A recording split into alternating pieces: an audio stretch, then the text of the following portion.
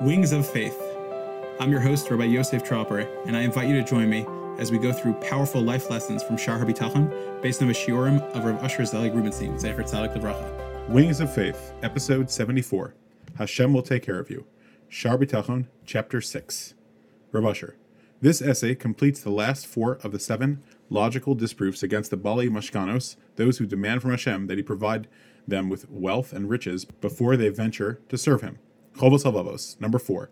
The 3 suspicions why someone demands collateral do not apply to Hashem. The 4th disproof for those who want to get a mashkon from Hashem is that when someone asks his friend for a collateral, it is because of 3 concerns. Concern 1, the borrower may lose the money and be unable to pay. Concern 2, the borrower may refuse to pay. Concern 3, the borrower may die before paying, or he won't be locatable.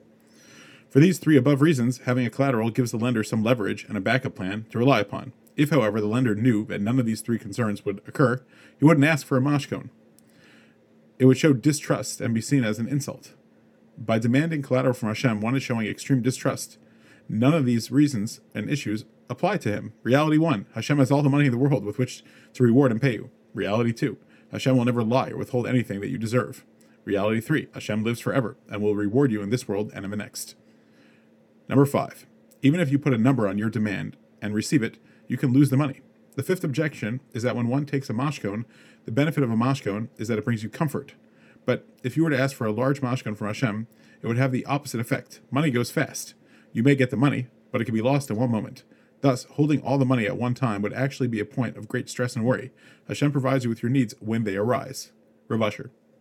We previously mentioned the powerful story of a woman who put away all of her money for retirement.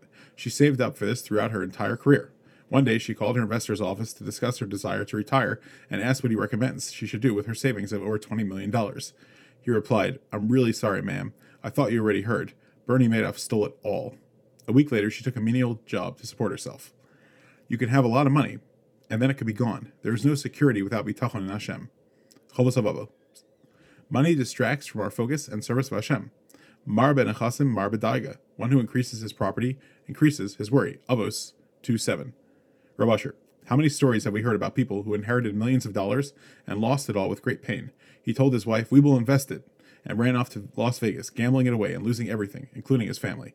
The greatest thing in the world is not to have money that destroys you. There is a Yiddish saying, "Glitz und Zach in der Welt ist haben nicht kein Geld."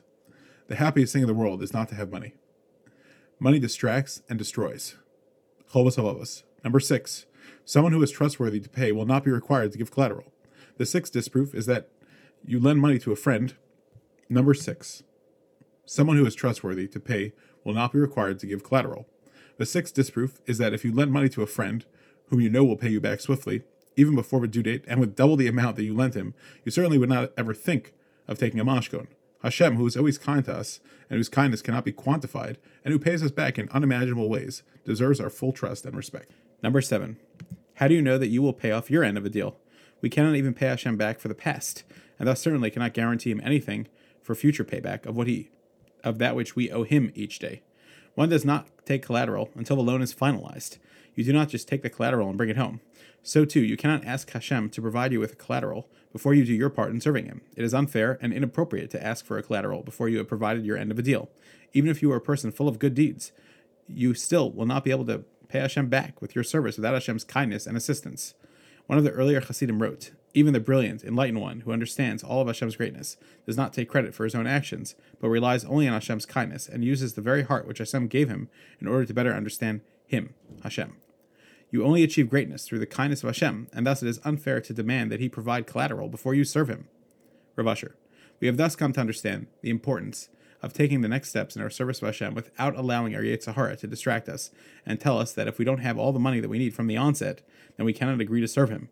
The Boteach knows in his heart and mind that Hashem will care for him and provide all of his needs, and thus charges forward with the service of Hashem, earning for himself a great life in this world and in the next. Thank you for joining me in that excerpt from Wings of Faith, a full elucidation of Shar HaBitachon, spiced with powerful lessons and stories that bring bitachon to life, based on the shiurim of Rav Asher Zelig Rubenstein Zatzal.